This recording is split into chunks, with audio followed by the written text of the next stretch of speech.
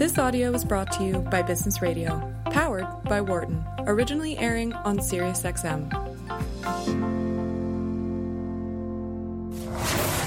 From the campus of the Wharton School in San Francisco, this is Bay Area Ventures on Business Radio, powered by the Wharton School.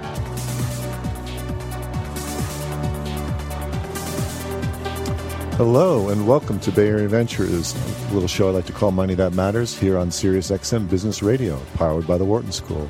I'm your host, Roland Vandermeer. I'm both an investor and active manager of companies and projects that focus on the environment, i.e. heal the planet and help society. I would like to dub this socio-enviro capital model. The show Money That Matters is within Bay Area Ventures, all about entrepreneurial investors and CEOs that are helping change the paradigm and help shift the consciousness of all of us so we too can engage and make a difference. Bay Area Ventures show broadcasts live every Monday at 4 p.m. and 7 p.m. Eastern and re-airs again throughout the week. Our section Money That Matters will air once a month. And as a reminder, this is a live talk show, and if you have any question for me or our guest coming up, you can reach us at 844-WHARTON. That's 844-942-7866. Tonight, we have two guests, and our first guest is Aaron Ratner, Managing Director of Ultra Capital. And the second guest tonight will be Mark Hinds, Founder and CEO of Resonant Technologies Group. But for now, I'm thrilled to welcome our first guest, Aaron Ratner from Ultra Capital, a firm that is breaking the mold for project finance of sustainably driven small projects in ag, energy, water, and waste. Aaron is a key player driving the direction of the types of projects that have true impact. Aaron, welcome to the show, and thank you very much for joining me today. Thank you, Roland. It's great to be here. Well, let's launch right into this. So Aaron and I go back a few years, and to truth be told, I actually was there at Ultra Capital at the beginning. And Aaron is one of the most amazing people I've met during the process of helping form Ultra Capital and became integral to helping define the vision and the team. And so I'd like to start first, Aaron, asking you, tell me about the vision and mission of Ultra Capital. Sure. Thank you, Roland. So, at Ultra, we call ourselves a sustainable infrastructure project finance investment firm. And what we're setting out to achieve is deploying private capital into projects between $5 and $150 million in size in those sectors you mentioned, waste, water, agriculture, and energy, creating long-term economically viable projects that are both addressing environmental problems but also creating profit incentives for all the counterparties involved to help keep them operational and keep them going over time. That's great. Thank you. And tell me why you thought Ultra Capital was an interesting place to help create and make this paradigm, because project finance has been around a long time, and so have these sectors. It has. I think the firm that's there today, the team that's in place right now at Ultra Capital is just an amazing group of people that have come together to try and achieve this mission. The way that the team is structured between a technology team we have in Boston, young people deploying technology to help drive the adoption of what we're trying to achieve in the market, our execution and asset management team, the way that we think about these projects and then help get them built, and then the way we think about the projects we need to be doing and what the problems are and how we can address them and how we prioritize that. Everybody's very synced up. So it's a firm where people are really aligned, both in mission and strategy. And then just the model where we've got phenomenal investors giving us support in the form of capital to go out and do these projects, and it's all coming together, and it's starting to become a great success. Well, that's great. I'd like to cover a few things while I have you on the air here, because I think you have a wonderful background. Not only that, and what Ultra is doing is unique, but I think we missed something. Ultra Capital does project finance, and many of our listeners here are used to ventures, which are equity ventures in corporate entities. And could you define the difference between what project finance is and financing a new venture, entrepreneurial bet? Absolutely. So fundamentally, what we're doing is we are financing projects. So our capital goes into the construction and operation of a physical asset that's taking an input, normally a waste stream, and then creating some form of output, whether that's clean gas or energy or whatnot. And so rather than investing in the corporate entity and helping drive intellectual property development or human resources or all the things that happen at the corporate level, we concentrate our expertise and our capital at the project level. And what that allows us to do is focus on the deployment of these projects without getting wrapped up in any of the larger corporate strategy. And that becomes a compelling offering to developers in this sector because we're not investing in their company. We're truly just enabling them to roll out their production or services at a faster rate. So would you make an analogy to, say, real estate? Would that be helpful for our audience maybe to talk about that analogy? So I'm a developer, quote unquote, says, I want to build a building, and he does what? And then he comes to you when? Oh, sure. Right. So in project finance, one of the key tenets is you have to have a lot of contracts around the project in order to keep it supported over the long term. So in the case of what we do, we look for a site to be secured. We look for the input streams to be contracted, the output streams to be contracted.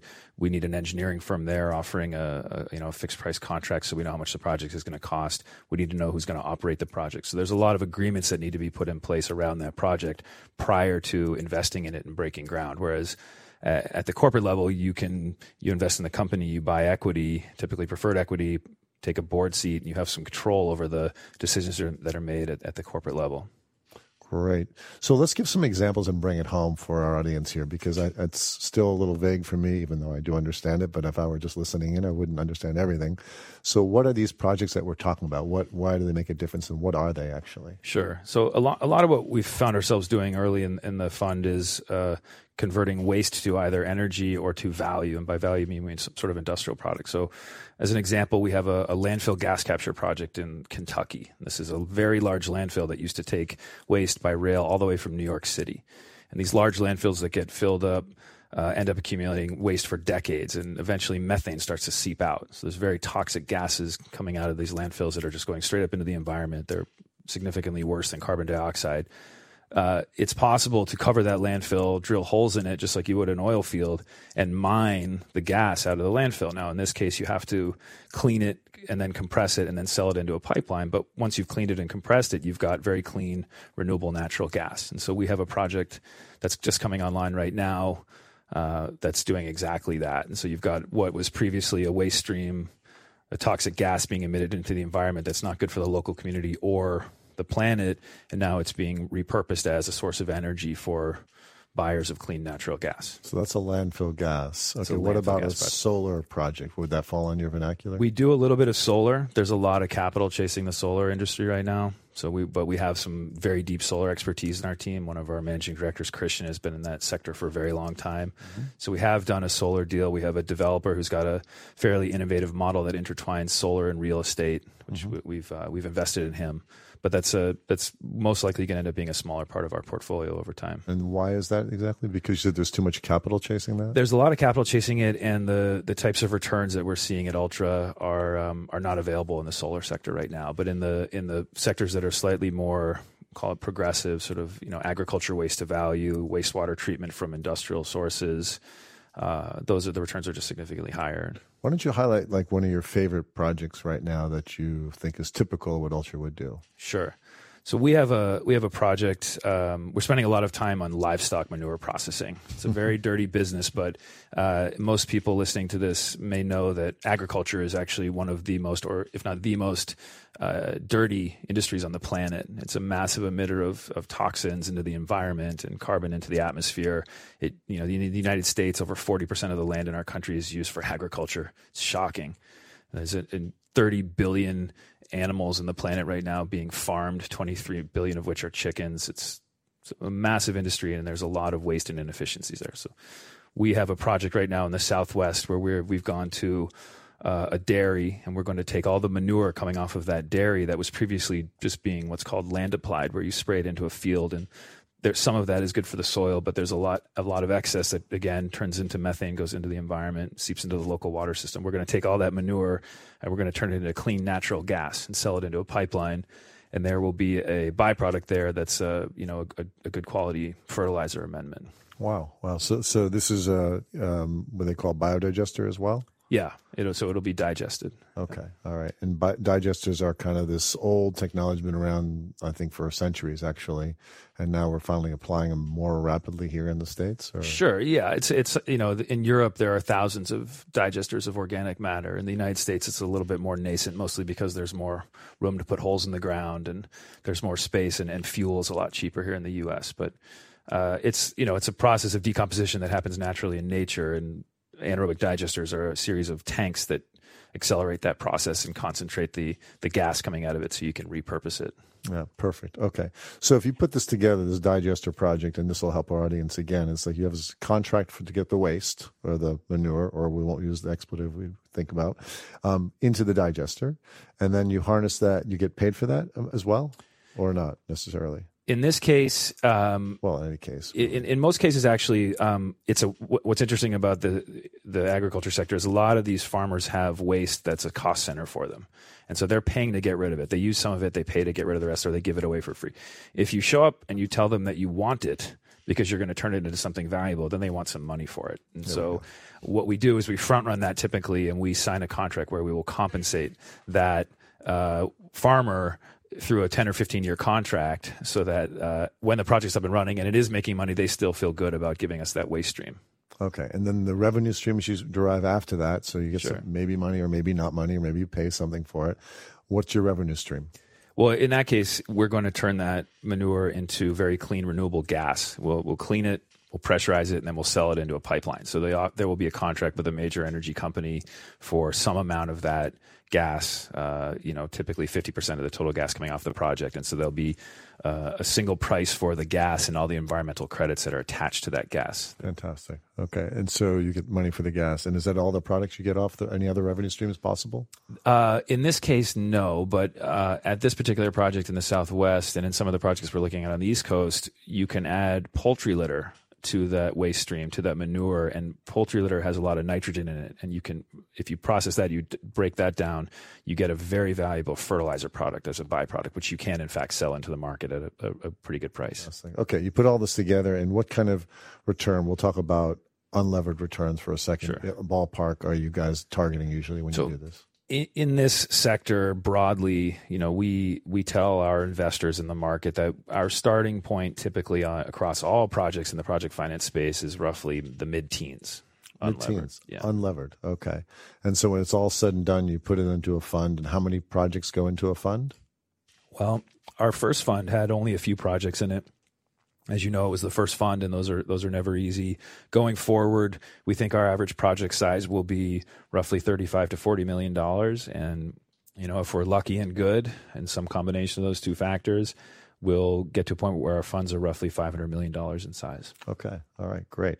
And you tend to use leverage too. So you have an unlevered return and leverage. And so the net return to your investors is going to be pretty nice, isn't it? It can be phenomenal. Yeah. A lot of these projects are proven technologies. They're operating in Europe or they're somewhere else in the U.S., but a lot of banks aren't quite used to lending to them. And so if we are able to fund through construction and get them up and running, once they're steady state, the banks are much more comfortable lending at pretty attractive rates over time. That's fantastic. That's fantastic. So all in all, a good return and a comparable to venture, if you will, on the long term in terms of a fund dynamic, right? That's right. On average, for sure. We're very much in the business of not losing money. We're trying to make money for our investors, and equally importantly, we're trying to build projects that are very robust through economic cycles. So we're trying to underwrite them in a way that allows them to sustain the ups and downs of the economies that they're exposed to.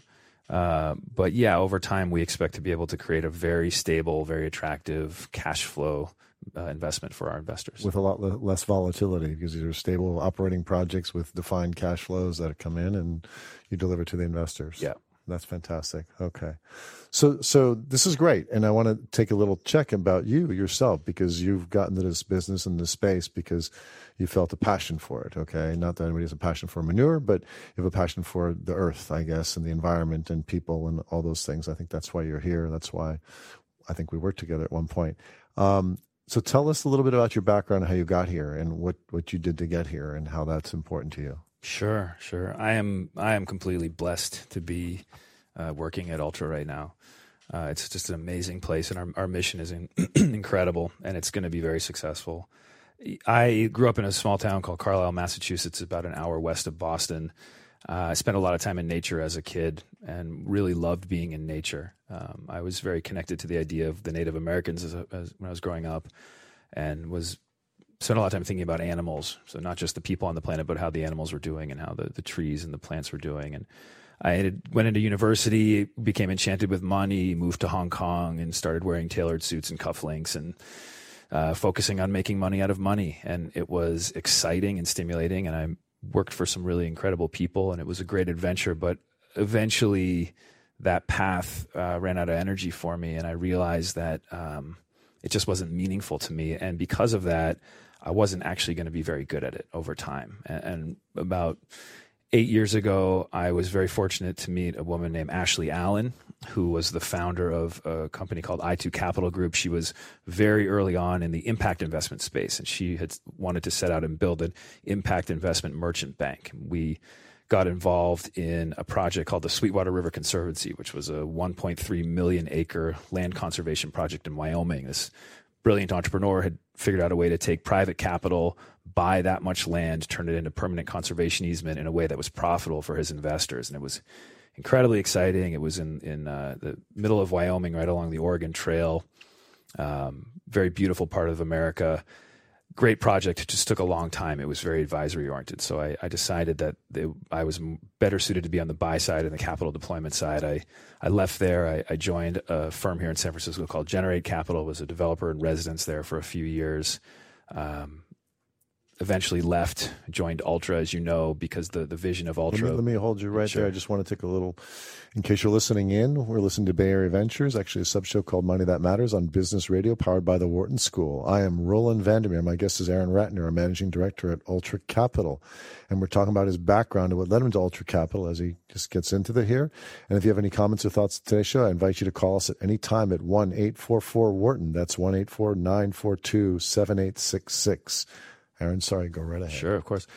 So, I joined Ultra about 3 years ago, and what was clear to me from the very beginning was that the people who were there were on a mission. They really cared about the work. There's an opportunity here to create a lot of wealth for our investors who are, endowments and foundations, as well as private families. But there's an opportunity to create a lot of economic wealth for the farmers and the counterparties in these projects, and people who had previously been disposing of waste streams in holes in the ground or burning them can actually start to profit from repurposing those waste streams. So there's this huge opportunity to shift the way that our country and eventually the planet does business in a regenerative, reusable way that's circular and beautiful and increasingly profitable. And what I saw and what we're seeing is it's becoming more profitable to do it that way than it is to just extract from the earth and burn it up. And that is a really important point, and I think we talked about this many years ago, actually. Why is that the case? Because what? What is the fundamental driver why this is better and more profitable than the old way? Well, I think there's a few, but let's start with the repricing of resources, right? So we as humans have run out of space to waste, right? There's no more land to farm animals. There's no more water to waste. There's no more ocean to violate by overfishing. There's nowhere to dump all of our fertilizer runoff. So we've run out of space. And so it doesn't, in many ways, it no longer matters who's running the EPA because there are just physical boundaries that are being breached by the agriculture industry and the waste industry, for example. And all that waste is overflowing and it's starting to affect everybody. So the resources that are out there, the water, for example, agriculture, minerals, elements, the resources that are available to business are becoming more and more need to be repriced, basically, and are being repriced without the direction of business. And it's happening just because there's scarcity. Do you think people realize the magnitude of what you're saying right here on this show? I mean, we read about it. We read about the environment. But most people seem to not understand what they can do about it or what to do about it or if they can do about it. And here you are working really hard. It seems like it's been your passion for a while. You think that shift is making, that awareness shift and understanding the value of these resources, what's going on? The shift is happening for sure. We are seeing more and more young people coming into this sector, people who are incredibly skilled and talented and empowered to choose a career path that is meaningful to them, that's coming from their heart center, not just their brain. And so I think the shift is happening. It's very tempting for people to watch the news and take in a bunch of sensationalist media and just think there's no way this is going to work. There's no way to save the planet. But actually, that's just the bad guys trying to convince all the good guys that that's an inevitability, so they'll stop trying to make the world a better place. Mm-hmm. But it is totally possible, and it is happening. And we're starting small. We're all the other investment firms that are out there. The industry is quite nascent right now. But we were talking about this earlier. It's like the first few seconds of getting a rocket ship into outer space are the moments when it gets off the ground. And even though it's not moving very far, that's when all the energy is getting burned up. Right? Once it's couple miles into outer space and the gravity's laying off a little bit and starting to move a little faster, that it's easier and easier for it to accelerate. But it's that beginning that's just incredibly hard. That's a great analogy. I love that. I think, there's a lot of inertia that we're overcoming right now. And it's important that the energy you and your team and many other companies actually are lit up. In fact, who do you see out there like you're kind of playing with, talking to? There's a lot of big infrastructure people out there that do project finance, but they're big and they're billions of dollars, and yet they don't seem to understand this realm that we're talking about. And that's kind of puzzling to me. Well, the large private equity infrastructure funds just have so much capital to allocate. None of them can look at a deal that's $100 million, right? It just doesn't make any sense for them. But I think what we're seeing that's really exciting is the corporate side. So all of the major corporations in America, global consumer products companies, global industrial products companies, construction companies, wastewater companies, are starting to wake up to the fact that, one, they need to do this because it's the right thing to do. So all of them are hiring sustainability officers. All of them have it as part of their corporate mandate. But also, going back to what we were talking about earlier on circular economy, it's actually profitable for them to do something. We have another project up in North Dakota that's taking 500,000 tons a year of agriculture waste that was previously just thrown in the backyard, or maybe they try to do something with it, and turning it into clean biofuel. And the way that we structured that project was we're actually giving the waste providers a cut of the revenue. So they're economically incentivized to keep giving us that waste because they're part of the project. Wow. That's fantastic. That's fantastic. So you think the whole notion of corporate sustainability officers actually is more than marketecture, I like to call it? You think there's actually some real substance coming to that? Or how many of those companies actually really do care and are really doing something about it versus just talking about it and hiring like they do care? I think it's a mix across the board. So the sustainability officers at all these corporations are to be commended because they are taking job titles and trying to change businesses that often have been around for a long time and have a lot of inertia, and it's very hard to turn these and change them. But in many ways, the CFO at these companies is also the sustainability officer, because the CFO has to make sure the bills get paid and it's profitable, because if it's not a profitable business is going to go away. And what we try to do is we try to get to that individual as well and make the economic case. So it's not just about the environment. It's here's a way to make more money. And by economically incentivizing everybody involved, that's when you start to make the big shifts. And you could say that that's unfortunate. Everyone should just be idealistic, but that's not the way the world works right now. So you have to incentivize everybody, or you just don't get the transition as effectively. Yeah. As I remember, you talk to a lot of students all the time. You went to the Wharton School, in fact, right? And I went to the college, actually, full disclosure. Okay. All right. You went to their college. Yes. Okay. But still, you were at Penn. Okay. And I think you go back and talk to people there quite a lot, and other schools as well. Are you finding people kind of resonate with what you're saying? Are they hearing you? Do they care, or do they want to go work at McKinsey or Goldman Sachs, for that matter? And not to put those firms down, they're great firms, but we're talking about things that matter here. Yeah, those are great firms, and we will end up hiring people who've worked at those firms, so those are great training grounds as well. Absolutely. I spoke at Stanford a few weeks ago, and a couple of women from the business school had put on an event for a day, and the attendance was amazing. The people who showed up to speak, Patrick Brown from Impossible Foods, really exceptional people in the industry came out of their way to speak to students. So it's not only that students are starting to show up to these things more and more, but industry leaders, people who are very busy running massive businesses, are taking more and more time to speak to students. So there's connectivity coming in both ends. And I think that's really driving the opportunity. So are there job offers? Are there job openings for these students in this space? Because they always are knocking on the door and saying, "Who want in?" I know I pass you a bunch of resumes, weekly, saying these kids want in, but you can only hire so much, and you're only one firm, so to speak. But I know there's a lot of people looking right now. Yeah, the sector is growing. Some of the firms in this space are growing a little bit faster than we are right now, potentially. But we are hiring this year. We're hiring across all divisions of our business, and if we're as I said before, if we're lucky and good, we'll continue to grow as we have more and more assets to deploy, and we become better and better at what we do. Okay. All right.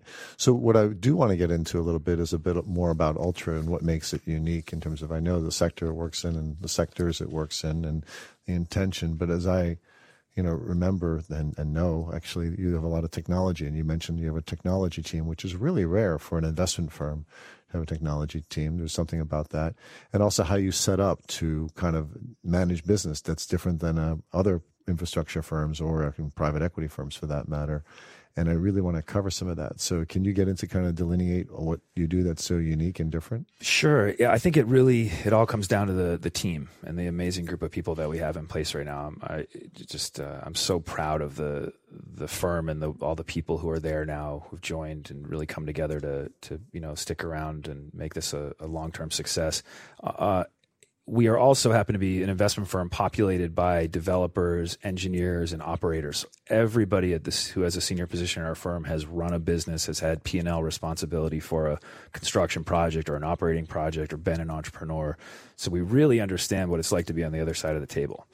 And because of that allows us to design tools to enable developers in this sector to be better at what they're doing in a way that I think is a very unique offering in the market. And then that starts, as you mentioned, with our technology team. So we have a phenomenal team of brilliant young people in Boston run by a woman named Tisha Feldman who have built this incredible internal engine that we use to be very iterative and to analyze our projects. And they've also just rolled out something called the Developer Portal, which is an external facing engine that we use to interact with developers to help them think more clearly about their projects, to process their projects with Ultra and move them through the deal process. And it also, regardless of whether or not they do their deal with Ultra, by interacting with us, we hope that we help them think more clearly about their project and we make their project a bit more successful. So the first steps that they take with us result in an output that they can take with them. And even if they go to one of our competitors, we help them be more successful. And I tell every developer that we speak with, the most important thing is that they are successful because the planet needs them and the industry needs them to be successful. So that's number one. The second most important thing, a very distant second, is that Ultra gets to be a part of that. And of course, we'd love to finance every great project out there, but that's not going to happen. But the focus is really on developers. So we have a very developer-centric model from the very beginning, from the start of we interact with them. And that carries through the way that we originate and work with developers early on in interacting with them and helping them think clearly about what it takes to get a project on the table at Ultra Capital. Then the tools that we have once we just sign a term sheet and we're in the process of diligencing and underwriting the project, we share a lot of tools with developers through that phase as well so that their fate is really in their hands. Let me help out there a little bit because I think I can clarify this. There's something about project finance that you just live and breathe it.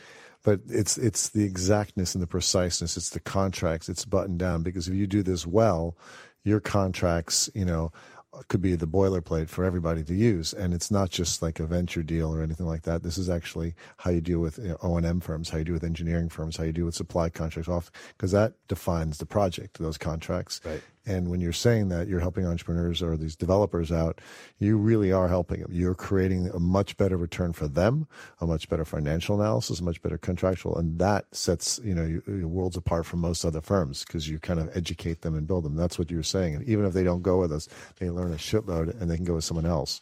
Excuse me. I think this is okay. I think Sirius is allowed to have some. But so let me say something about that. So we that's right, and we.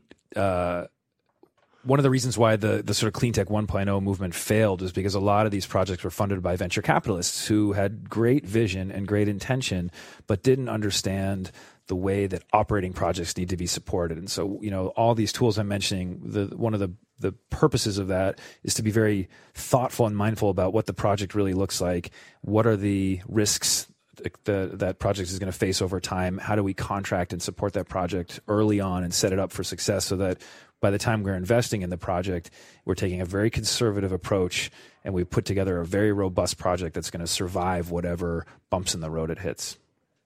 Fantastic. And that differentiation is big because I know in the venture world and many people have tried projects like this and have run into errors and faux pas and not understanding it's not the same thing. It's really more akin to real estate developer project business, but there's a lot more complexity than people realize in these things. Yeah, and it's a different mindset. In venture, and venture capital is very important for our sector as well. We talk to a lot of venture capitalists about the deals they're working on now, and 3 to 5 years from now, those deals will be, hopefully, some of them will be ones that we can finance. But in what we're doing in sustainable infrastructure, in the project finance level, where you're building projects that you expect to be successful and stable for 20 to 30 years, particularly in the agriculture sector, where you actually need the sun, the earth to rotate around the sun, and the earth to spin on its axis. You need night and day to come and help the fields regenerate, and then you need the seasons to come. You need big cycles to actually flow in order to make sure the project is successful, right? These projects are taking waste that comes out of the ground that is driven by the energy of the sun. So you just need to be thinking very long term about sustainability and not looking for a quick hit. It's a long term play. Yeah, and I guess we're going to break in a little bit, but I do want to cover the different sectors and a little more detail about that, because I think it's really important for our audience to understand the magnitude and depth and breadth of where you go as a firm and the different skill sets it requires to do that, because I think it's quite unique as opposed to many other investment practices. And that's why I think the big firms have these mass amount of assets, but they're very focused on doing a finite number of things, because it's really challenging to do all that, right? Mm-hmm. What in terms of, you said if other firms are growing quicker in your space too, do you find that's happening? You find there are firms that are like you right now that are growing, and a number of them. So is this whole world accelerating now? Yeah, we think the industry is accelerating. So, some of the other investment funds in this space are steady state and staying small. Some of them have aspirations to be very large and have a large headcount. It depends on what the strategy is. Oh, fantastic. But hopefully more and more companies enter the space, because competition will drive success, and it will push everyone to do a better job. And hopefully that availability of capital will incentivize more and more entrepreneurs to enter the sector. Okay. All right.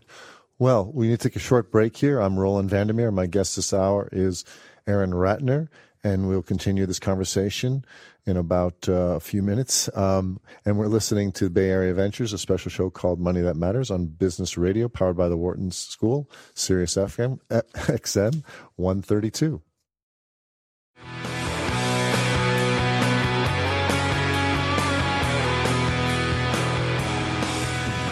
Hello, and welcome back to Bay Area Ventures, a special show called Money That Matters on Sirius XM Business Radio, powered by the Wharton School. I'm your host, Roland Vandermeer, and my guest this hour is Aaron Ratner, Managing Director of Ultra Capital. And when we left off, we were starting to talk a little bit about investors, about the projects, and I want to reintroduce the circular economy concept that Aaron brought up earlier in the show, because it's, I think, very relevant to what Ultra is doing. Aaron, let's start there, actually, okay? Because circular economy is kind of a concept of cradle to cradle. There's famous books written about that, about how whatever you use, you should put back in the state you found it, okay? So everything is better than it was, or at least equal to. Those are kind of really great concepts. But why don't you give me your definition of circular economy and how you view it being part of Ultra Capital? Sure. Yeah. So, even when I was back at I2 Capital, if you or anybody in this sector 5-10 years ago, if you walked into a large corporation and said you wanted to talk about sustainability, they would just roll their eyes, because you were representing a cost center to them. But the tide has really shifted, and the technology has gotten so good right now that it's possible to repurpose almost any waste stream and reuse it again, break it down and reuse it as energy or as industrial material. So there's just become a profit opportunity to stop being linear with our industrial processes and stop filling holes in the ground with our garbage. So it's become profitable, and that's really driving a lot of that circularity as a beginning. And it goes back. We were talking about venture capital earlier. That's playing a very important role here, because the technology is getting so much better and cheaper to develop that the kind of projects that we want to be financing that are converting large waste streams into industrial material is becoming easier and easier to finance. So over time, the businesses that are getting seeded here in San Francisco and around the country by really good venture capitalists are going to build larger businesses that can take project finance and deploy much sooner in their life cycle than that was available 10 years ago. Well, one of the concepts I do think is really important to understand is that these technologies you're using, okay, this is really what distinguishes what you're doing from a lot of venture deals. These technologies are well known and understood. They've been around, right? Yeah, everything we do is proven and at scale. And in many cases, we're referencing facilities that are either in the U.S. or in Europe. So the project that I mentioned that's in North Dakota, there was a facility in Poland that was operating that we copied and brought over to the U.S. So everything we do has to be sort of, as I said, referenceable, largely because we're not set up to take that kind of risk when you need the kind of contracts that we've discussed. And you're trying to achieve the returns that we're targeting. You're not trying to hit home runs, and you're doing your best not to lose money. So you're just trying to build these very sustainable, stable, long-term successful projects. So it's really interesting. You're taking a waste stream or some sort of something that's not used by society, and we'll call it waste for now. You're using technology that's understood and known and been deployed before. You're applying contractual knowledge, construction knowledge, and basically helping execute something, and you're getting a great return for that. I mean, there doesn't sound like a lot of risk in there. Where is the risk in this spread? Well, there's operating risk in any physical project because you've got human beings at a physical plant working on physical throughput. So there's physics going on every day, and so there are things that can happen. Random power outages or something can break and overheat and burn or whatnot. So there are things that happen at any operating project you need to be ready to deal with. But you can, if you know what you're doing in the diligence process as you're underwriting and setting up these projects, you can build the contracts around the project in a way that sets them up to be very robust when those downturns come. So in the case of a project that, like we talked about earlier, it's taking dairy manure and converting that to clean gas. We're able to underwrite that project in a way that even if the price of gas goes down significantly and the environmental credits that are out there that the state of California is offering drop significantly in price, the project is still profitable. So if you take a conservative approach and you have people on your team who understand the engineering and know how to set those contracts up, the projects that you build are just going to survive. Okay, so is there any waste stream? I think that you are in doing what we call some sort of materials recycling plant, which is basically a fancy word for a dump, is not? And you have a project like that in your portfolio today, is right? Can you explain that? I mean, this is taking real waste that we all throw out every day into the garbage, goes away. What's that plant doing? What's it recycling? And is it really doing 100% of everything and recycling it all? Or where are we on that? Well, nobody yet can take 100% of a municipal solid waste stream and repurpose it. Some of the mixing of those waste streams makes them too toxic to separate at the moment. But that facility takes waste from roughly 100 communities, and it uses high-speed sorting technology to strip it and separate it all apart. So you get the recyclable materials out, you get any sort of cellulosic material out that you can use to make pulp with or energy with. And through that, you can divert, depending on what time of year it is and what the waste stream is, 60 to 80% of what was going to end up in a landfill. And how different is that than current dumps, if you will? How much do they recycle versus, your plant? I don't know the answer to that, but it's in a part of the country where it's pretty easy to throw it in the ground or burn it. And that's actually one of the things that, the United States has gotten very used to having a lot of land. Mm-hmm. And where it's very cheap to dig a big hole in the ground. And we also have very cheap energy. And the Europeans have neither. And this is one of the reasons why there are 8,000 anaerobic digesters in Europe, because gas is so expensive. In the United States, it's a fraction of the cost. Right. So as industry grew, take landfills, for example, 40 or 50 years ago, when all the landfills were being set up, 15 miles outside of town was in the middle of nowhere. So they just dig a big hole and start filling it with garbage. Now there are golf courses and communities and schools surrounding these landfills, and they're seeping methane, and everyone's worried about it, and the landfills are filling up, and there's no more space. Right. I think I'm playing golf or soccer, actually, in one of those landfills down in the peninsula here. So going back to the circular economy, so you said you can go up to 80%, which is a great noble goal. The other 20% must get buried somewhere, right? But the goal is really 100% in the circular economy vernacular, right? Yeah. Do you see us getting there anytime? That'll happen. There are companies in Europe now that are in the business of something called landfill mining, where they're going into landfills and just scooping out all that old, disgusting garbage and figuring out ways to separate it. So that will eventually, the technology will be there to do that. Plastics is the same thing is happening. Plastics is having a huge revolution right now. There's technology that's coming online that can break down plastics into reusable materials, which is phenomenal. There's also an enormous movement being led by a guy named Rob Kaplan to get plastics out of the ocean. He just raised a fund called the Plastics Ocean Fund. So he's going to start deploying private capital to make people aware of and then create businesses that pull plastic out of the ocean. That's not that Dutch guy that's been leading this for a number of years, building his system. No. He's a young entrepreneur in New York City. He used to work at Walmart. But okay. That's coming. The technology will be there. It's about the fourth group I've heard. It's fantastic. Yeah. They're working on that problem. Mm-hmm. And I think everybody in our audience must be aware, but can you explain the problem around all the oceans right now? Sure. every piece of fish that everybody eats that's more than a couple weeks old has some plastic in it. It's shocking. The nicest sushi on the planet has a little bit of plastic. It's just everywhere now. And it's not going away. And the oceans have been significantly overfished to boot. So what's happening is a couple of things. There are technologies coming online to pull plastics out of the ocean, to aggregate that.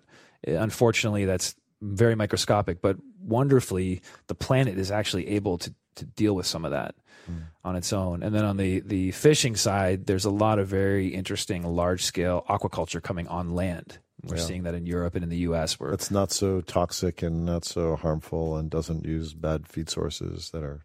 It's clean water. It's not poisoning the local environment. The feed is clean, and it's local. One day people are going to want to eat a piece of salmon that was farmed 30 miles away, not farmed 6,000 miles away, put on an airplane and flown all the way over for dinner. And no plastics in it. Yeah, and no plastics in it. Yeah, that is a shame. My sushi diet just went from less because of mercury to less because of plastics now. Yeah. So, but one of the things that's really interesting about plastics is that plastic toxicity increases estrogen levels in men.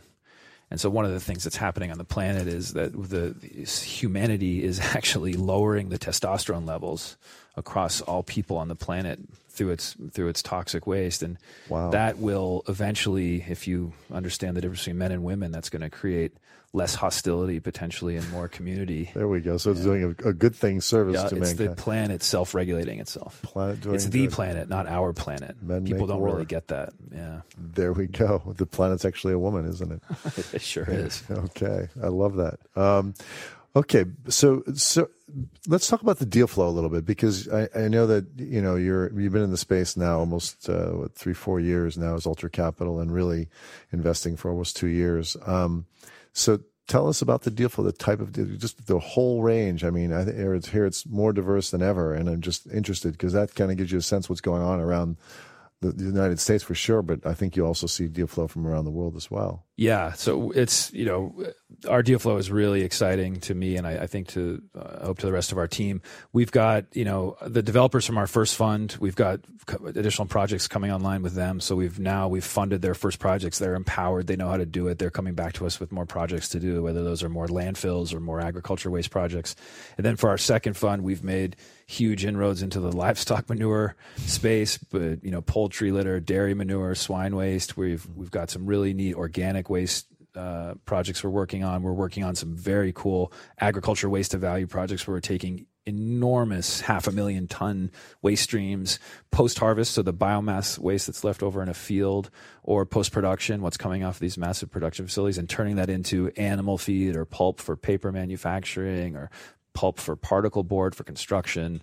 It's just incredible. So, the technology is really empowering these developers to get their projects a lot more project finance ready than they would have been 5 to 10 years ago. So our pipeline right now is, many billions of dollars in size. And we've got, because of our team and because of the people we have in place, all the way from our tech team to our asset management team, developers are increasingly seeking us out because they know that if they come to Ultra Capital, there's a very high degree of probability that they're going to be a success, because we will be there with them and we will empower them to make their project a great success. I remember you saying that often it's like they want surety of capital because they're used to going to other private equity firms or family offices and running into like, this is what we're doing. And then they finally scratch, diligence. And since they're kind of amateurs at all this, they come and run away and saying, look, we don't want to do this because there's these gotchas in there. And you guys solve those gotchas before they're there, right? And I remember you have a checklist or something like that. We have a lot of checklists. We have a lot of materials we share with developers, but just as important, if not more important, we have some very senior people who've done some very large engineering projects in their careers, between our CIO and the fellow who heads up asset management, and then our one of our senior execution guys. They've all got gray hair on their heads, and they've been around for many decades. I call them the silverbacks of Ultra Capital, but they've been around for so long that they can sit down with a young developer and articulate a litany of speed bumps that developer is going to hit in the road that developer hasn't even thought of yet. And they can help us do that as well internally. And what that allows us to do is assess risk very early on. And then as we're going through all those contracts, we can address those risks and before we start investing, so that on the day that we start deploying capital, we've built the most conservatively underwritten and robust project we possibly can. Wow, fantastic. So you mentioned the silverbacks. That's really interesting. I wouldn't go there, but since I'm probably one of them. But tell me about the young people. You said you have a lot of experienced people that have all this worldly experience, but what if young people want to join you? Where do they start, and how do they get into this space? Because I'm sure a lot of people listening would love that idea. Mm-hmm. Well, we're visible. We're certainly online, and people are on LinkedIn. So we consider ourselves to be very accessible as a firm, and we spend a lot of time talking to developers. We average anywhere from 12 to 18 months between the time we sign a term sheet to breaking ground on a project. And, most of our developers, we've been speaking with them for a year or two before we even get a term sheet. So we're very early in the dialogue with them. We're helping them to the extent we can. And as far as young people, as I mentioned, we are hiring a few people this year. Eventually we'll hire more. We are always referring young, talented people to some of our development teams. There are large corporates that are coming to us looking for talent as well. So the space is being increasingly populated. And as I said before, the more smart young people that come into this sector, the more competitive it gets, the more capital will flow into it, and it will become a self-fulfilling success. And experience you're looking for somebody. So if I'm going to join your team being fresh out of Wharton School or any other major schools, what are you looking for? What kind of skill sets, and what do you expect them to know and learn? Well, the most important thing is that they know how to function in a team, because one of the interesting things about project finance and about the way Ultra Capital works is that there's no such thing as one person's deal. So unlike a venture firm or a private equity firm where a director or managing director may have their deal or their deals, there's no way to do one of these deals on your own. So every single deal needs the technology team to support it, the origination team, the asset management team, the execution team, the finance team to support the back end. So we have a very team-oriented approach to the way we work. So that's the most important thing. But then they have to hopefully have had some experience at a project or at a business, because this isn't just finance. It's not just looking at Excel models and reading some industry reports and coming up with a thesis on how you might get out of that business in 5 years. It's understanding how businesses operate, what are the risks they're going to encounter, and then building the business around those risks in a way that will allow it to survive over the long term. Wow. So some operating experience at a startup would be wonderful, at a big energy company, and then certainly an understanding of how energy markets work, or how this sector functions at a large scale is very relevant. Okay. And that would be like an analyst or associate position, and you're not expecting them to be Excel jockeys, are they? Or what? No, we don't. The financial modeling on the actual underwriting side is not particularly complicated. The way that we think about variability and probability over time is quite sophisticated, and that's handled by our technology team. But the Excel skills are not a significant part of what we do. Oh, fantastic. Okay. Well, I hope everybody's listening out there, because I think it's an awesome company. I think the space is blooming right now. So let's go to the investor side of things. With the experience of the investor. So you have a number of investors right now in your first fund. I think your second fund's all but done, and that's great. But what do the investors, how they engage with you when they talk to you? What's their experience, and what do you think they're thinking right now? Sure. So I would just know we do have great investors in our first fund, and hopefully they'll all be in our second fund. We're going to have a first closing on our second fund soon. I think what's nice about our investors is that they're patient. They understand how long these projects are going to be functioning. They understand how it takes 12 months to build them.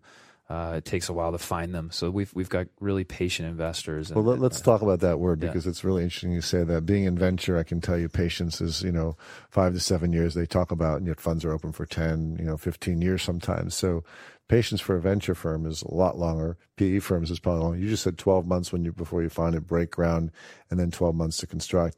And you're kind of in cash flow during sometime in the third year. Mm-hmm. That's really amazingly quick. So you're in return profile fairly quickly. So it's pretty unique as far as asset classes go that way. It's a very unique asset class. And I think the way that we think about our portfolio and we underwrite our projects presents a portfolio, a basket of projects across multiple sectors and geographies and industries that's really unique and really special. And when they're up and running, our investors and our employees and our developers are all going to be very proud of what we've all built together. And then you get repeated deal flow from those existing projects you've done from those developers, and people see you successful with it more and more. Success breeds success there.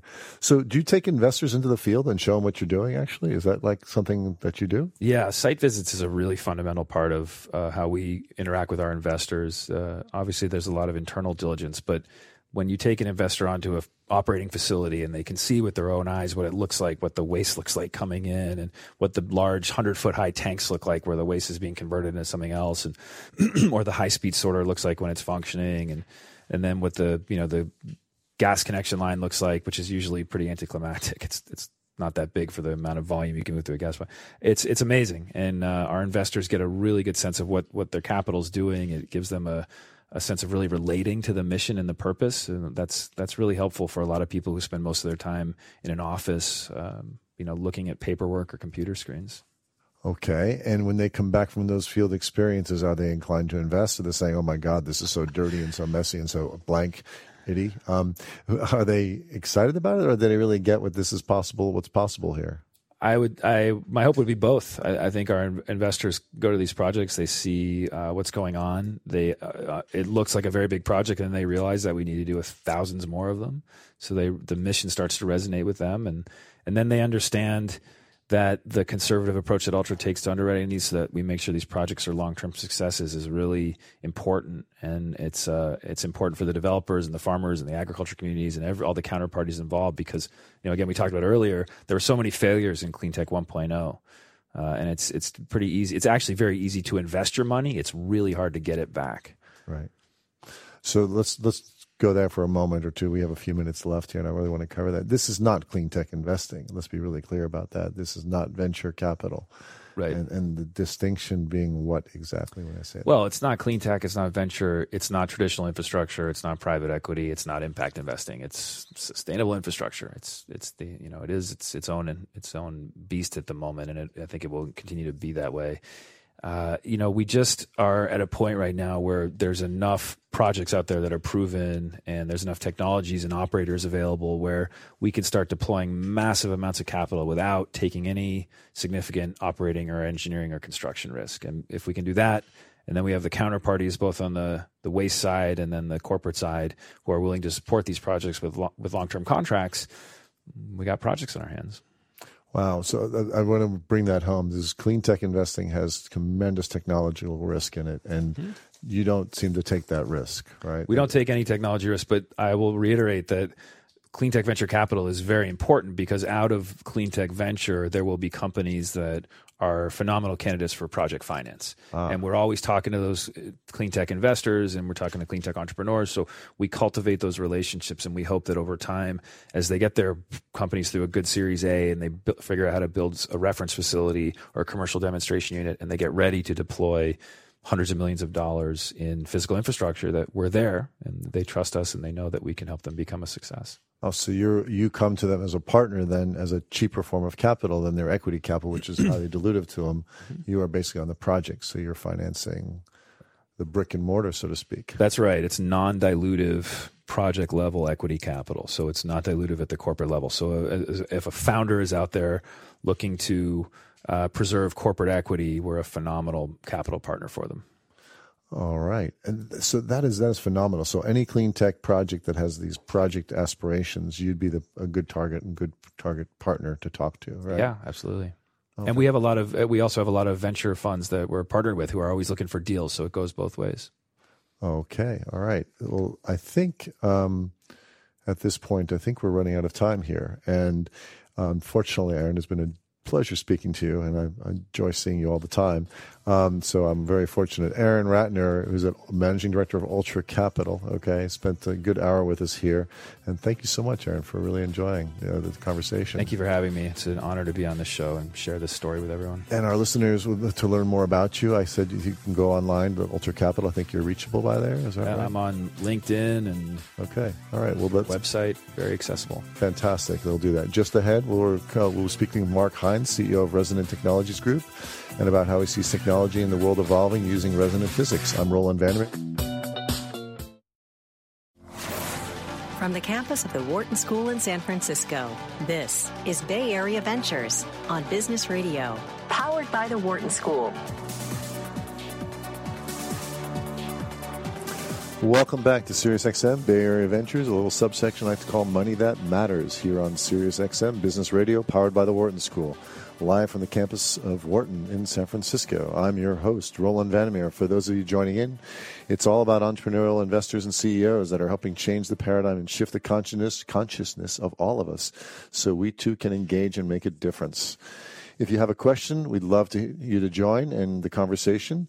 You can reach us at 844-WHARTON, and that's 844-942-7866.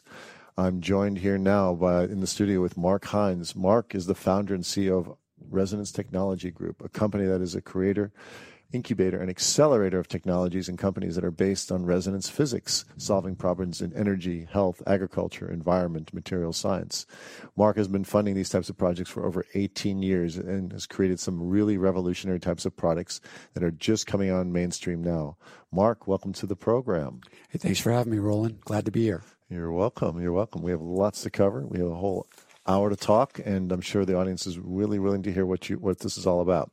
So first, what I'd like to ask you is a little bit resonance physics. It comes up a bunch, and people always ask the question of what is resonance physics?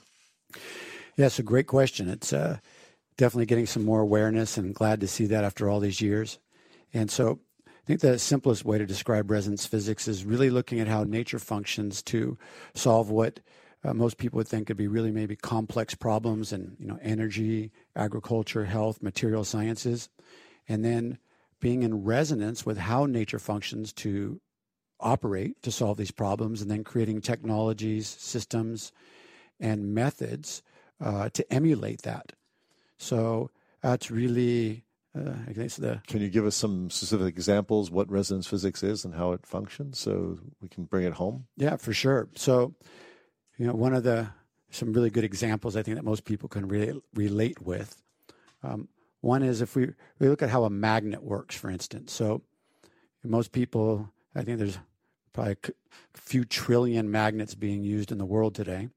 And if we look at it and we say, okay, really, how does a magnet work? So, if it's iron or neodymium gets charged with a little electromagnetic charge, and people understand, we put it on the refrigerator and it holds up my child's little piece of artwork for 10 years. It does some great work. But if we look at the physics of it, it really defies what we understand about, a standard model of physics. Like, where is all of that work that magnet is doing coming from?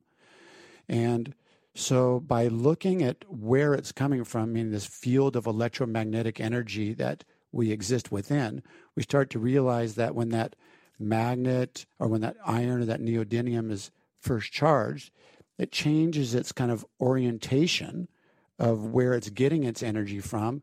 It's in resonance with this electromagnetic field, and it starts to be a lot more effective. So it goes from a benign piece of iron to something doing some really extraordinary things. And so that'd be a really simple example of resonance physics. Would you say that the physicists don't know how to answer the question of how a magnet really works? Is that... Yeah, it's really quite extraordinary. Wow. Some of the greatest minds that exist today, they know that if you give it an initial charge, it does some work, but the amount of work that magnet will do over time greatly exceeds its initial charge. Wow. And the standard model of physics doesn't allow for that. Okay. Now so it does more work than it was given, energy than it was given. Initially, yes. What other examples can you give us? Well, there's an emerging science of stoichiometry, which is kind of look at the energy of biological systems. So if we look at the human body, if we look at that it's operating, let's say, for 24 hours at 98.6 degrees, if we just look at that from a BTU perspective of how much heat that's producing, it's a very easy calculation to say the human body would need to consume X amount of calories to produce that much heat, much alone all the other phenomena that's happening in the body. So it's being worked out right now, but the calculations seem to be that it's going to be like 8 to 12,000 calories. Wow. So obviously, most humans, you've got some exceptional, triathletes or something like that are doing lots of work, but the average human is not consuming that many calories in a day. So where is all of that extra energy coming from? Well, we're starting to clearly see that the human body's in resonance with this electromagnetic field, this field we exist within. It's extracting some energy from that and producing this phenomena of creating more heat and more work than energy it's consuming. Wow. Okay. So that's two things that actually put out more than they've been given. And so breaking the laws of, as we know, physics today. Yeah, it's definitely modifying what our belief of, let's say, the laws, quote unquote, of thermodynamics. Right. It definitely requires us to have a different look and a different perspective of what we think these laws are, which really aren't laws. They were guidelines. Yeah. And, we're starting to see this in many different venues whereby things are exceeding these laws. Well, that's an interesting start. I'm sure you can give 10 more examples if you wanted to. Yes. Okay, because I think there are numerous out there. But why don't we jump into how you got here? Because this is a company that I understand has some 10, 11 companies, 12 companies now that you're kind of backing and standing behind and working with, that are all really interesting across these various sectors, and they all have this common element to them. So tell me how you discovered this and why this all of a sudden became a passion, and you've been financing it yourself for so long as well, and as well as some, I think, friends and family and some other people helped finance these things. So how did this all get started? Yeah, great question. So I'm 56 years old, and when I was in my 20s, early 20s, I became fascinated with looking at the brain, and I started developing just further developing technologies that already existed, some EEG type technologies, and working with people. And we would see some phenomena that would happen in the brain that, especially when people were in deep states of hypnosis and very deep states of meditation, that current, science at that time especially really couldn't understand or explain. And so some years after that, a friend of mine said, hey, there's this physicist talking up in Northern California. Is going to present for 6 hours, and it may help solve some of these things you've been wondering about. And first of all, I thought, hearing a physicist talk for 6 hours, I can't think of anything worse, right? Right. But I didn't even know how to spell physics at the time. But I went to see this gentleman speak, and what he shared is this concept of looking at how nature functions to solve these really complex problems.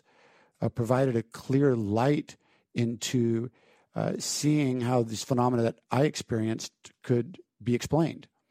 And so I started supporting the work in 2001. Can you say what this physicist was? Yes, sure. Yeah, his name is Nassim Haramein. Nassim Haramein. Okay, yeah.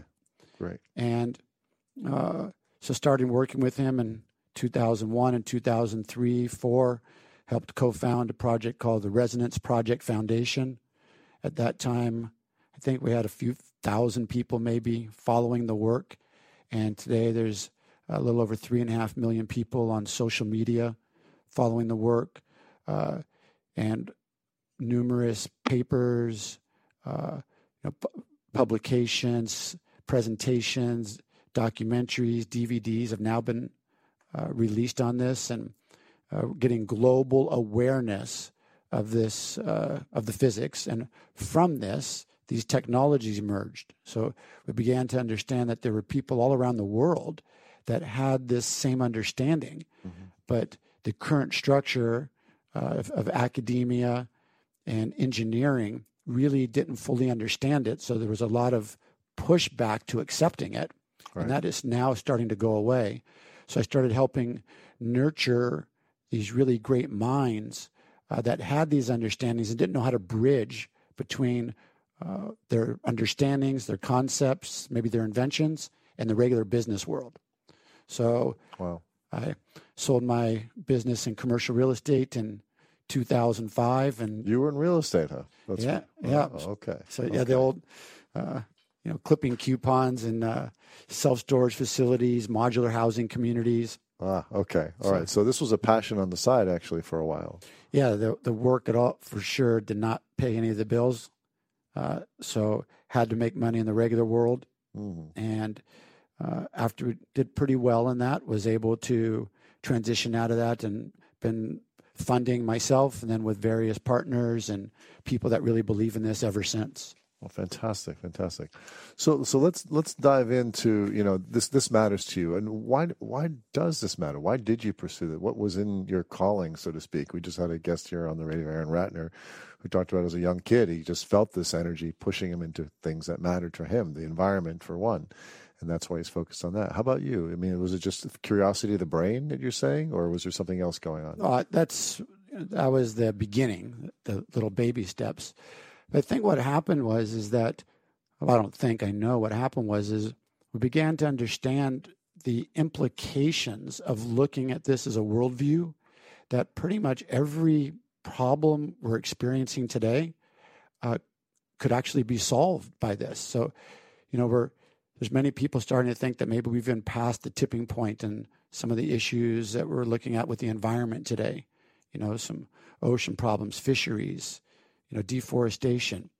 And when we look at how things work from this perspective, it provides such a great degree of hope, because we can facilitate change, we can facilitate resolution of challenges at such a greater degree of coherency and speed than has really ever been contemplated.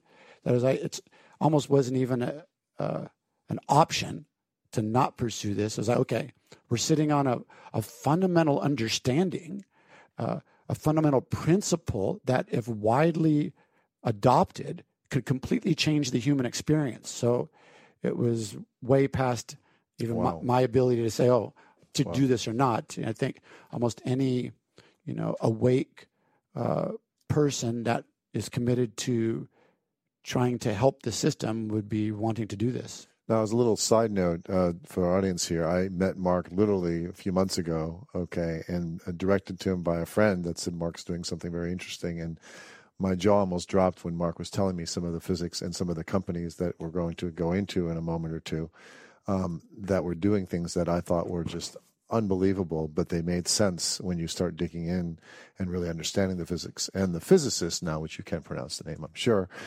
actually are quite extraordinary beings. And that was the most curiosity thing. These are not educated PhD through the Stanford, Cambridge, Caltech, whatever curriculum. These are guys that woke up really early. Woke up is a really interesting word to begin with, but decided not to go to school and pursue this on their own and build like nuclear reactors in their backyards and crazy stories like this. Tell me about these people that you meet and how do you find them all? Yeah, so it's really quite fascinating. If you look back at some of the greatest minds that have existed, Tesla, Einstein, 10th grade, many did not go through the normal system of education because they had a different view on reality and how things work. And so they went on their own to, solve these problems. And many of the members of my team are the same. We have a couple PhDs, a couple MDs, and a couple engineers. And really important that those people pursued those paths, because we need to have a really good, solid understanding of those systems. But the majority of my team, over 20, it's called scientists, inventors, creators, left normal academia probably, 9th, 10th, 11th grade, because the information they were getting did not resonate with them. It was like, it didn't answer any of the questions that they had of how does the nuclei of an atom that's spinning at near the speed of light forever, where does that energy come from? How does the sun do this? How do all these things happen? And they had insights to that. So when I started working with Nassim back in 2005-06 full time, we'd do these presentations on occasion, and almost every single time there'd be one person left in the back of the room, and you could almost start to know who this guy was going to be. And he kind of had this little smirk on his face, and then he walked in, he says, "Hey, I didn't understand the physics fully, how it was presented today, but I've been working on something, or I've built something based on these principles. I've tried to talk with people. Nobody gets it. It seems like you guys get it. I'd like to work with you." And so I began to understand that there was this whole group of these people out there, and they really had no ability to create a bridge, as we started out our conversation here today, between, standard business structures, engineering concepts.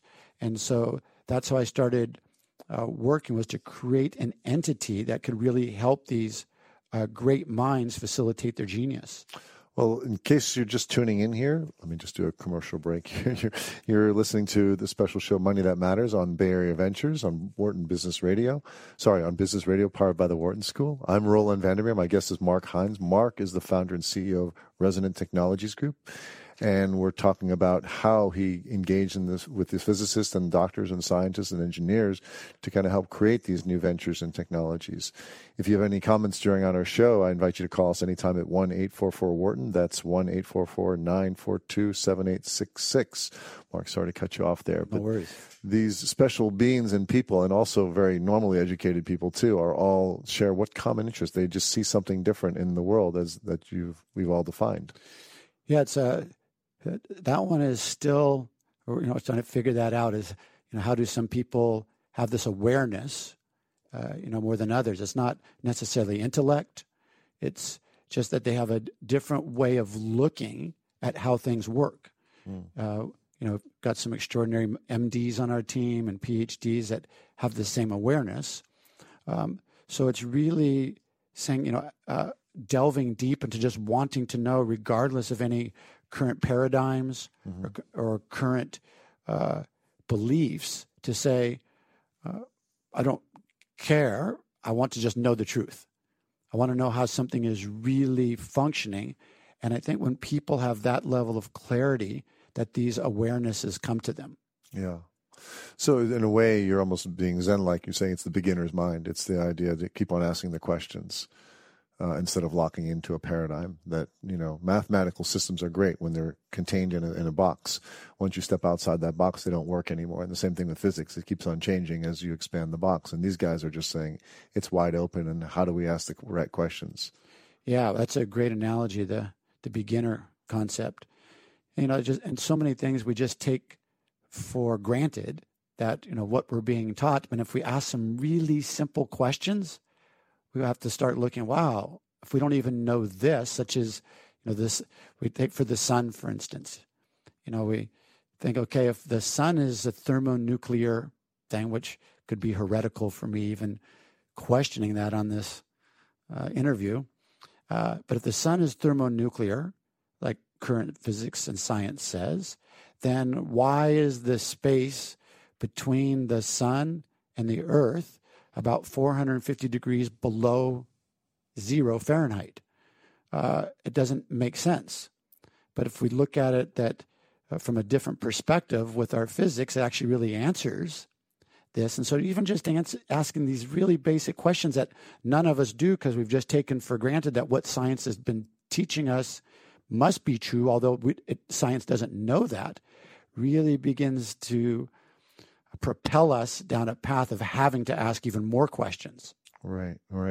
That's a really good example. And I always thought it was the vacuum in space can't heat because it's a vacuum. And you're saying that's not really true, right? Yeah, no. We're starting to see some evidence that, the sun, the whole universe we exist in is what we call, electric.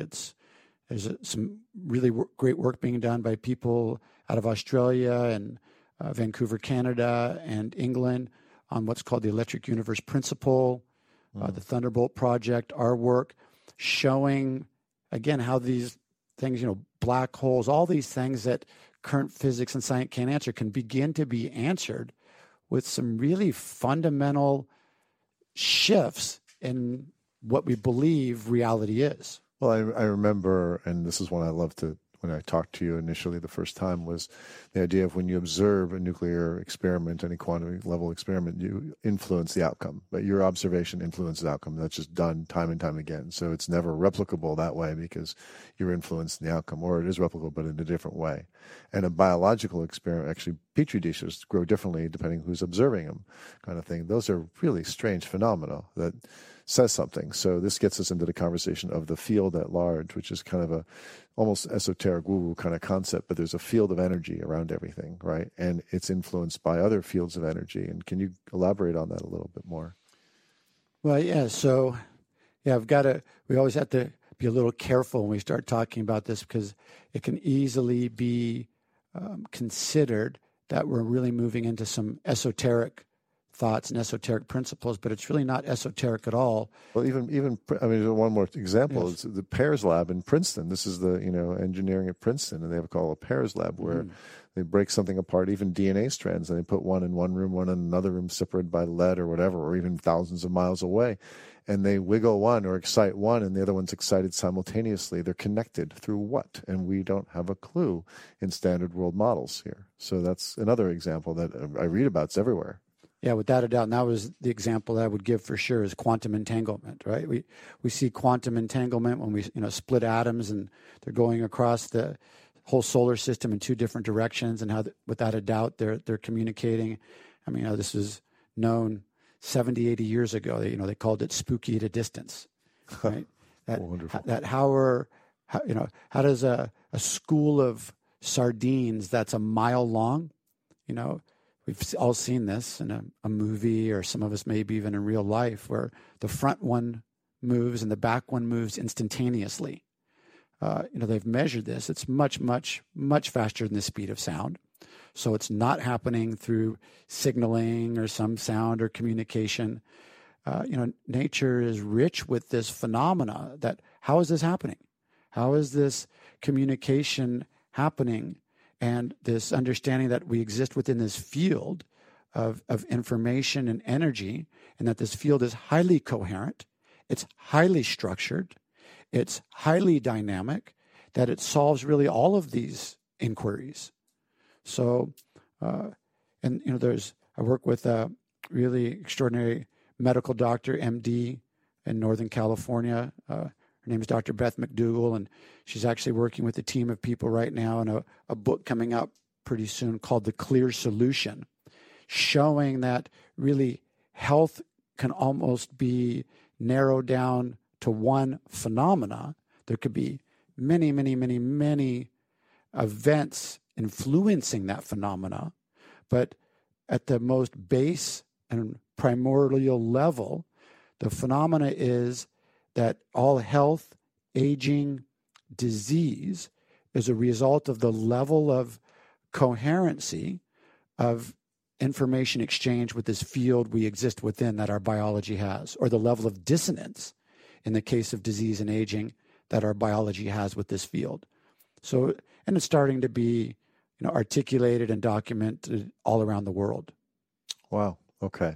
So let's talk about this field of energy that we feel. Actually, when I meditate, which I do, I'm a practicer, I do feel energy. I do feel it flowing in me. I do feel these things, and I've read about chakras and all that stuff, and I think I either pretend or I feel. I don't know which it is, and they seem to be synonymous, but they seem to do something. So what are these fields of energy? What is that? What is that I'm experiencing? What's nature based on then? Yeah, what a great question. So I would say it's not these fields of energy. I'd say it's a field. So that, we would say that in our physics and our science that basically the entire universe is a field of energy, of information. And actually there's been many institutions around the world, academic institutions, that have looked at this field of information and energy and been able to quantify how much energy exists within this field. And it's a lot of energy. They calculate that it's probably around 10 to the 93rd gram cube squared, which basically means if I took my fingers and I held them apart to the size if I was holding an invisible sugar cube, so which I'm doing right now, and that's a small amount of space. And I was to say, how much energy is in there? There would be enough energy if we could tap into that, really to planet the entire Earth forever.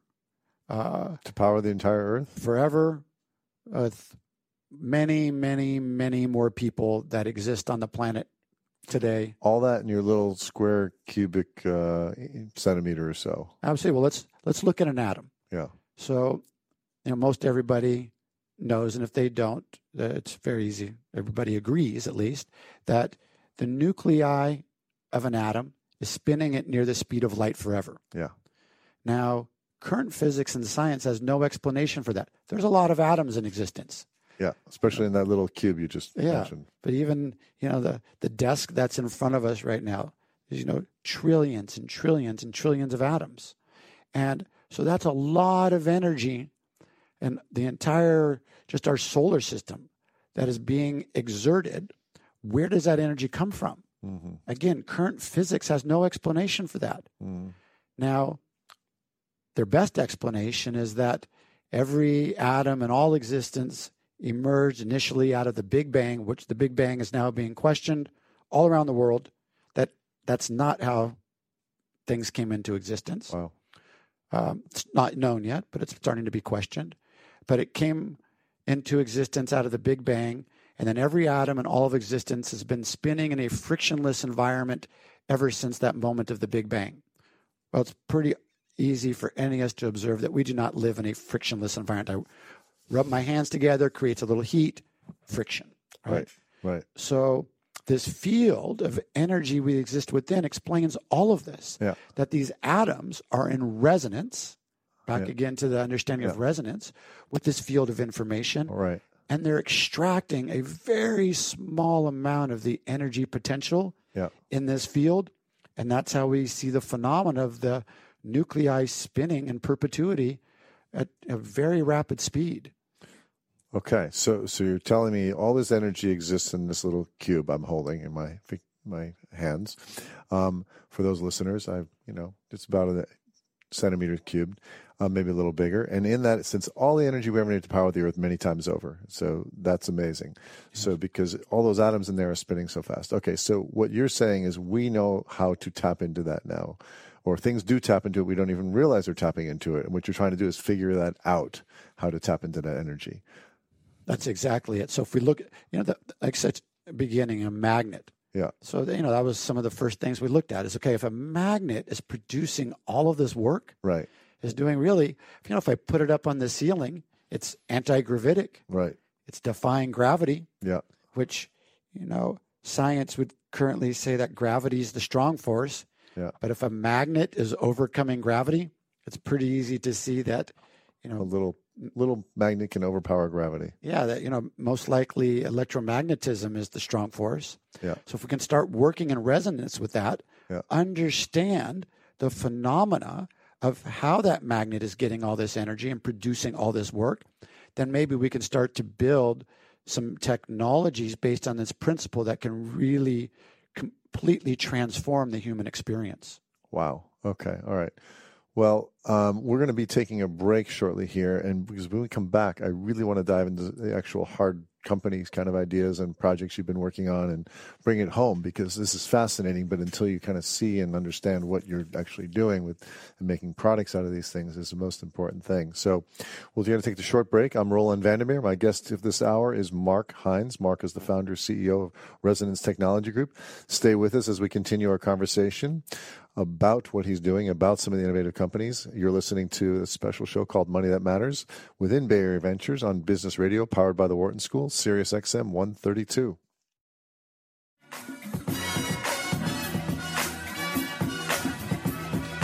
Hello, and welcome back to the show Money That Matters within Bay Area Ventures on Sirius XM Business Radio, powered by the Wharton School. I'm your host, Roland Vandermeer, and my guest this hour is Mark Hinds. Mark is the founder and CEO of Resonance Technology Group. And when we left off, we were just starting to talk about some of the companies and products he's been working on creating, bringing home this resonance physics idea into real tangible that we can all experience concepts and actually products. Mark, so let's start with that. Okay, so I think you focus on, you mentioned about 4 different areas, or at least I did, but can you talk about the macro areas and then let's dive into each one? What are the 4 basic or 3 basic areas you focus on? Yeah, so energy, health, and agriculture, material sciences. Okay, fantastic. So those are the general topics. And resonance physics touches all these aspects of these different industries? That seems crazy. Yeah, that and more. Wow. Okay. All right. So that's the exciting news. And now let's bring it on home. So where do we start first? Let's start on the most interesting thing. Our planet suffers from many, many problems. Okay. And half the reasons for this show is to understand those problems and bring them home to people so people can engage and make a difference here and wake up to what's really going on, because we have limited time. I want to segue for that for a second, because I know you and I both read what the UN said. We have 10 to 12 years to get this planet in shape, or we're in real deep doo-doo. I mean, things were going to happen that we're going to be shocked by. And they already are, but it'll get worse. I really feel it's sooner than that, and I think you do too. I think in the next 4 to 5 years, if we don't solve these problems in a big way and start major efforts on moving these things forward, we're going to see some real challenges here. So that's the primary reason that we need to get everybody engaged and do things, and that's what this show is about, what matters here. So let's take on energy. Energy is one of the things that costs this planet a lot. I mean, we not only dig up the ground for energy, we burn it, we send it in the atmosphere, and it's overheating our planet, overheating our oceans, and causing all these ramifications we're reading about. And I don't care what the naysayers about this is. Climate change is upon us, and we're contributing to it. Whether it starts from us or ends with us, it doesn't really matter. It's happening. And carbon's a big part of that, and as well as the destruction of many things in the process. So, energy. What are you doing in energy that makes a difference? Yeah, great question. So, one of our favorite topics. So, what we're really looking at energy is we looked at the energy in the world and said, okay, there's really 3 vectors. So, there's storage, which we currently look at with batteries. There's electrical generation. And then there's what really consumes almost 50% of all electricity on planet Earth is electric motors. So, creating torque, moving things, whether it's a fan or a drill or really exploding now, which is the advent of electric vehicles, electric bicycles, the whole electric propulsion world. So those are the 3 areas that we looked at, and we said, okay, without a doubt, if we can solve just those 3 areas, we can pretty much transform how energy is understood and how energy is produced and used on the planet. Mm-hmm. So the first place we looked at was electric motors. Right. So we're pretty happy that this year or last year actually, in 2018, we got some of our first patents back on a really radically different understanding of electric motors. So, understanding today, probably about 49% of all electricity on planet Earth is used by electric motors. The reason that so much energy is used because they're very inefficient. So most electric motors are about 60% efficient, meaning you have 1 watt of energy that goes in, 60% of that is converted to work. It moves a car, spins a fan, moves a drill, whatever it does. All right. So if we could change that even a little bit, we could change a lot of that almost 50% of electricity that's being used, which by 2022, it will be 50% on the planet as electric vehicles become more integrated. So we really had some breakthroughs by looking at this principle of resonance physics in building electric motor design. So we're going to be introducing that actually to the world this year. Wow. And we're really excited about it because electric motors, how you gauge the efficiency is something that was referred to as a coefficient of performance without getting too technical. Okay. But how much energy goes in, how much energy goes out. So on a 60% efficient motor, that COP or coefficient of performance would be 0.6 on a 60% efficient motor. Gotcha. The holy grail of motors would be a COP of 1, meaning 100% efficient. Wow. So you can do that? Well, that would be the holy grail of normal physics. Okay. And we're probably going to upset a few listeners. You've got some really bright minds listening to this call today. But we've developed a motor that has a COP of greater than 1, meaning 1 watt is coming in from whatever source, let's say from a battery source, and then more than that is able to be used to produce work. It doesn't mean that we're saying that the motor is more than 100% efficient. We're saying we've figured out a way to use a lot of the lost energy that current motor design loses from what's called flux, which is the power of the magnets, and many of these other dynamics, and turn that lost potential into work. So there's 2 dynamics of it. One is we're saying, yes, we've got to 100% efficiency, which is by relegating the back electromagnetic force, back EMF, and then thereby resolving the issue with heat, but then using a lot of the other energy potential that's there, but that's just currently lost, and having that do work.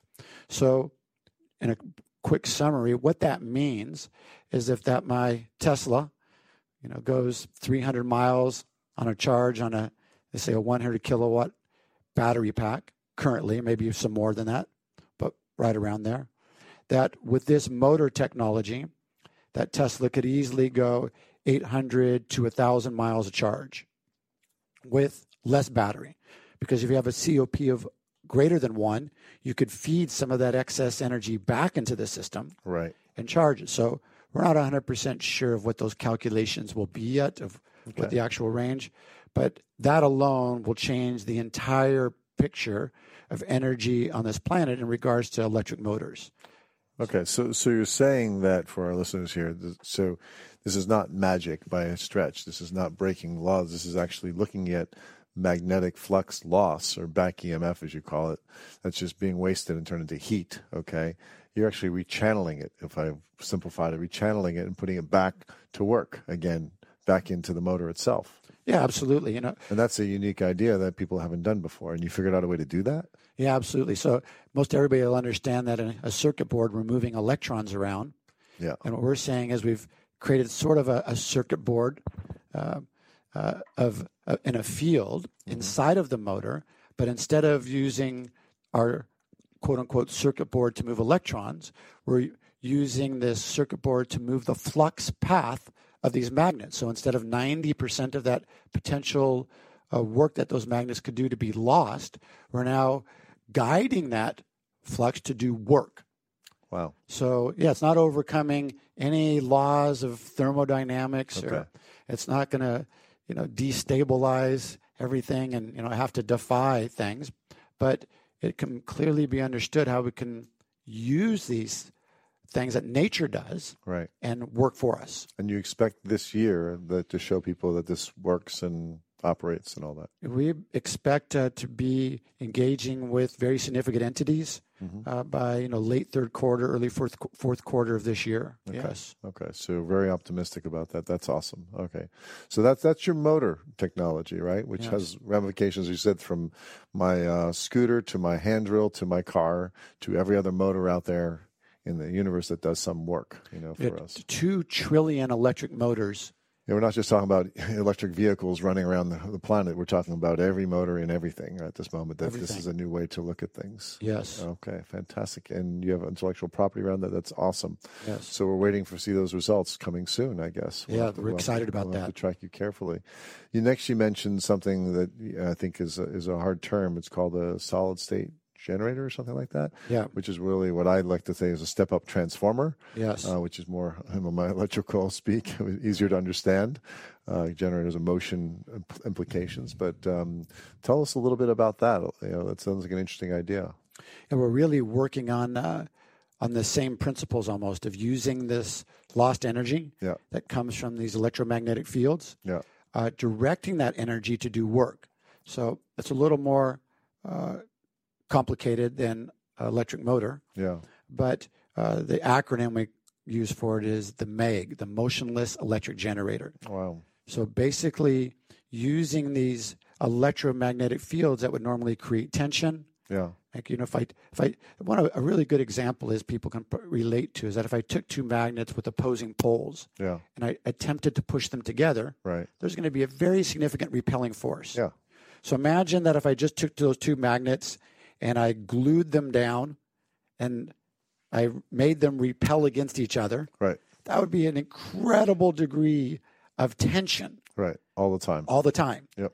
Now, if I could just tap into that tension through a little technology, a design, then again, I'm not overcoming any laws. So you've learned to work that potential we feel that we've never been able to do anything with, except for repel magnets from each other. Yeah, instead of just having it as like, okay, I can use these to do something with. Yeah. We're actually creating an environment whereby that tension becomes so intense and then very manageable that we can then use that with some other technology that we have, which is another patent that we have. And basically, instead of an electrical diode, we've created a magnetic diode. Wow. So now, through those 2 phenomena, we can take these principles, put them together, and create electricity from a non-moving generation source.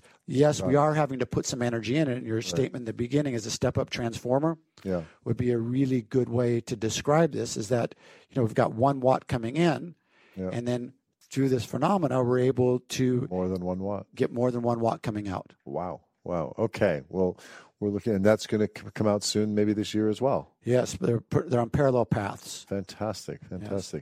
And I'm sure the audience would want to see when that happens. Again, you can track Mark Hinds at Resonance Technology Groups as these things come to work. And there's a series of 10, 11 companies or so in there. And we'll talk more about that as we go on. I want to move on to the healthcare sector a little bit, because I think you're doing some fascinating work there that really might just really take it home for a lot of our listeners here as well. So let's first take a little quick break here in case you're listening here. This is the show Money That Matters within the Bay Area Ventures Show on Business Radio, powered by the Wharton School. I'm Roland Vandermeer. My guest is Mark Hinds, and Mark is the founder of Resonance Technology Group. If you have any comments or questions, give us a call. The phone lines are open, 1-844-WHARTON.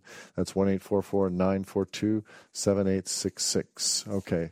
Mark, so in the healthcare sector, okay, when I first met you, you told me about some really interesting technology, and that had to do with her voice and what you can learn from the voice. And then I read lots of articles about, diagnosing certain diseases with the voice imprint too. And they're doing this for very specific voices. A lot of universities around the country and world are working on that. But you were talking something much more comprehensive, and I wanted to understand what that was. Yeah, so without a doubt, there's some great work being done all around the world right now, in the U.S., in Israel, a few other places whereby they're looking at the voice to use that as a diagnostic tool to look what's happening in the human body. And this technology we're really, really excited about.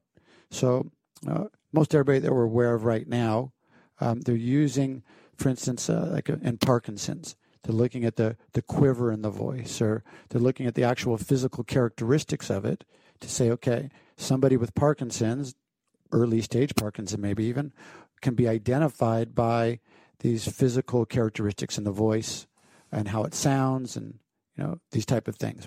What we're doing is we're actually looking at the information in the voice. So, when we imagine waves, sound waves, all of us, we think of this little line. Like if we look at an EKG or an EEG, we see these little lines of data coming out.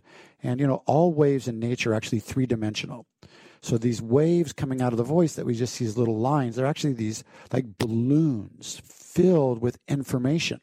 That's why probably most everybody listening today, they picked up a phone one time, and somebody that they care about or somebody very close to them, and they pick up the phone and some person says hello, and instantly they say, "What's wrong?" Yeah. Okay? Because the emotions, these emotional states, these biochemical things that are happening in the body are actually embedded in the voice, and the person that knows that person so well, the superconscious, picks up on that.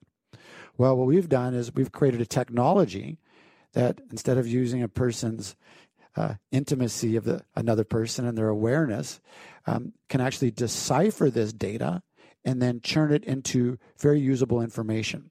So how it works is that we record a voice for 30 seconds. Okay. Then from that 30-second voice print, that voice sample, we then send that to our algorithm that has been in development for many, many, many, many years on thousands and thousands of people. And we can then look at that information and then decipher pretty much every single thing that's happening in the human body. Every single thing. Everything from this. Now, we can't make claims yet on that we're, diagnosing, medical conditions and these things, because, of course, we're going to have to go through FDA trials to get this approved as a medical diagnostic device, which we have not done yet. But we can look at some really benign things right now, such as, sleep and stress and, energy.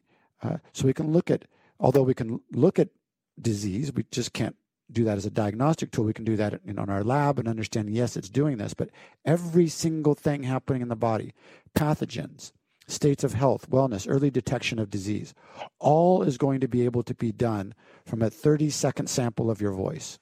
Wow. I mean, I actually did try this, as you know, because I was like, come on, really? Yeah. That was my first reaction. The second reaction when I saw it said, hey, my knee was all messed up, which it is. It has a problem. And my calf was too weak. And this bone was injured. And these muscles were sore. Those were interesting things. But B12, I think, was low, and which I knew it was because I've been eating a lot of red meat or something like that. And other things that it just picked up were just phenomenal, and I was blown away by that. So is that what most people experience with this when they try it? Yeah, we were just actually talking with a group today that runs something called the Harvard Fund. Yeah. And, a really great group of people. And, of course, the first question is, this sounds way too good to be true. Right. And we welcome that and embrace that because, of course, that's almost what the response should be. Right. And but then so we usually get over that really quickly. We say, okay, record your voice, send it to us. Then we'll tell you what we find. Don't tell us anything about what's happening in your body.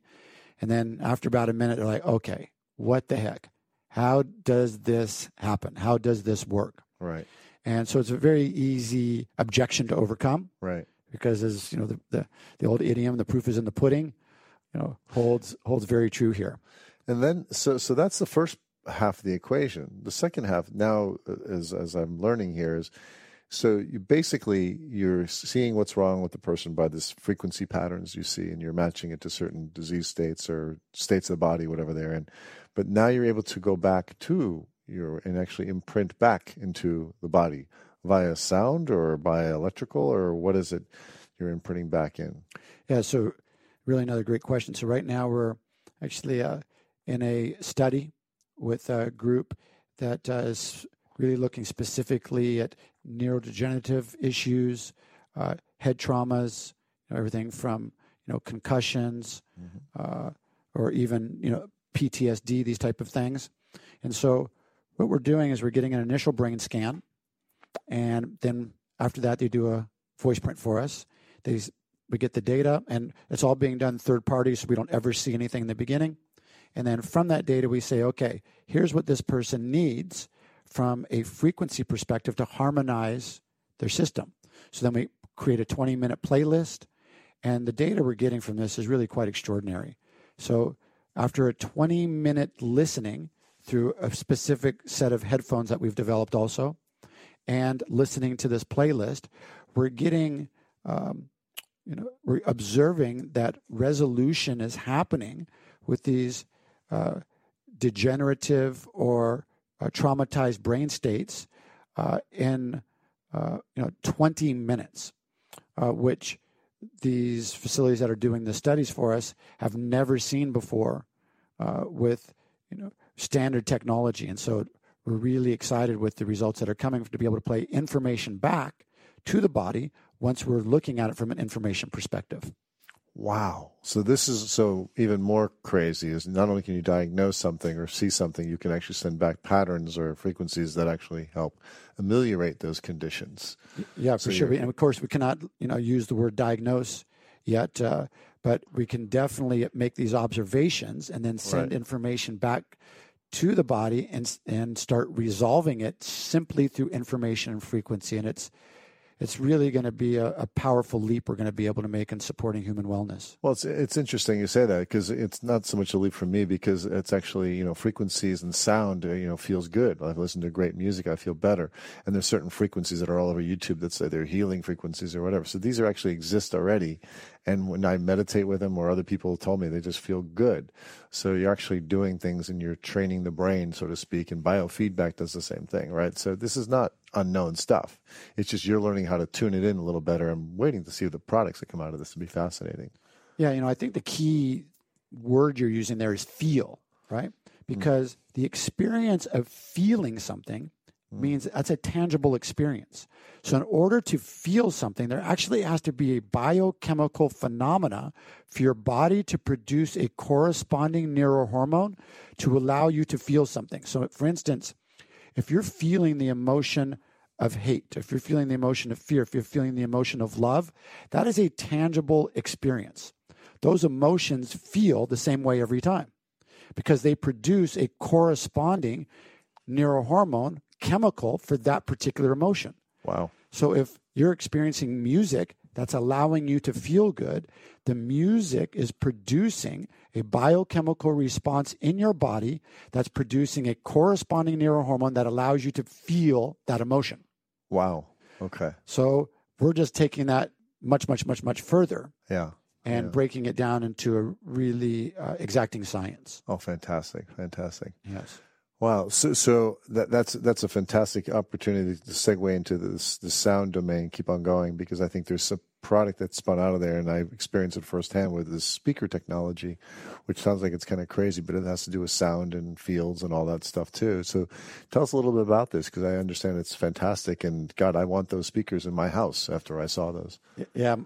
Most people have that thought that they want to have a set of these speakers. So basically, we really came across the conundrum that in order to deliver this information to the body, we needed a new audio technology. And so we've created a whole system of delivering audio to the body in a technology that's scalable all the way from hearing aids up to stadium-sized speakers that is, we believe, truly going to revolutionize the audio hardware industry. So, for instance, today, if you're listening to a set of speakers and you want to listen to, it's going to be 100 decibels, which is pretty loud. But let's just say to produce that, you would need maybe 50 to 65 watts of power. Absolutely. To produce that. For us and our technology to listen to 100 decibel of sound, we would only need about 1 watt, 2 watts of power. Again, this is working on the principle of resonance physics. But so when the body gets this information, since it's in resonance with this electromagnetic field, really crazy things begin to happen to the human body. It goes into this natural balance, and we can then deliver these information frequencies, these information packets of data through sound in a way that the body will accept them. So we currently have them in a set of headphones that looks like we're going to be partnering with a couple people on to bring out to the world in fourth quarter of 2019, which we're really excited about. Oh, fantastic. Wow. Yes. Yeah, and I will tell the audience here that the speakers were phenomenal. The core of my body vibrated, and I've been exposed to many musicians in my life since my whole family is musical, and my brother actually ran Meridian, the speaker company, for a while, a part of it anyway. And it was remarkable that the sound that comes out of there, and I think it just impacts you. So whatever you're doing, keep doing it. So low energy, really amazing fidelity, and harmonics that I've never experienced before. Even with a turntable and the best Macintosh amplifiers and speakers. So unfortunately, we are out of time today. Okay. Because Mark, you've been fascinating, and it's amazing. So Mark Hinds here, CEO of Resonant Technologies Group. Actually, it's a bit clandestine right now. I know you're going live soon. I think the website is rtg.io.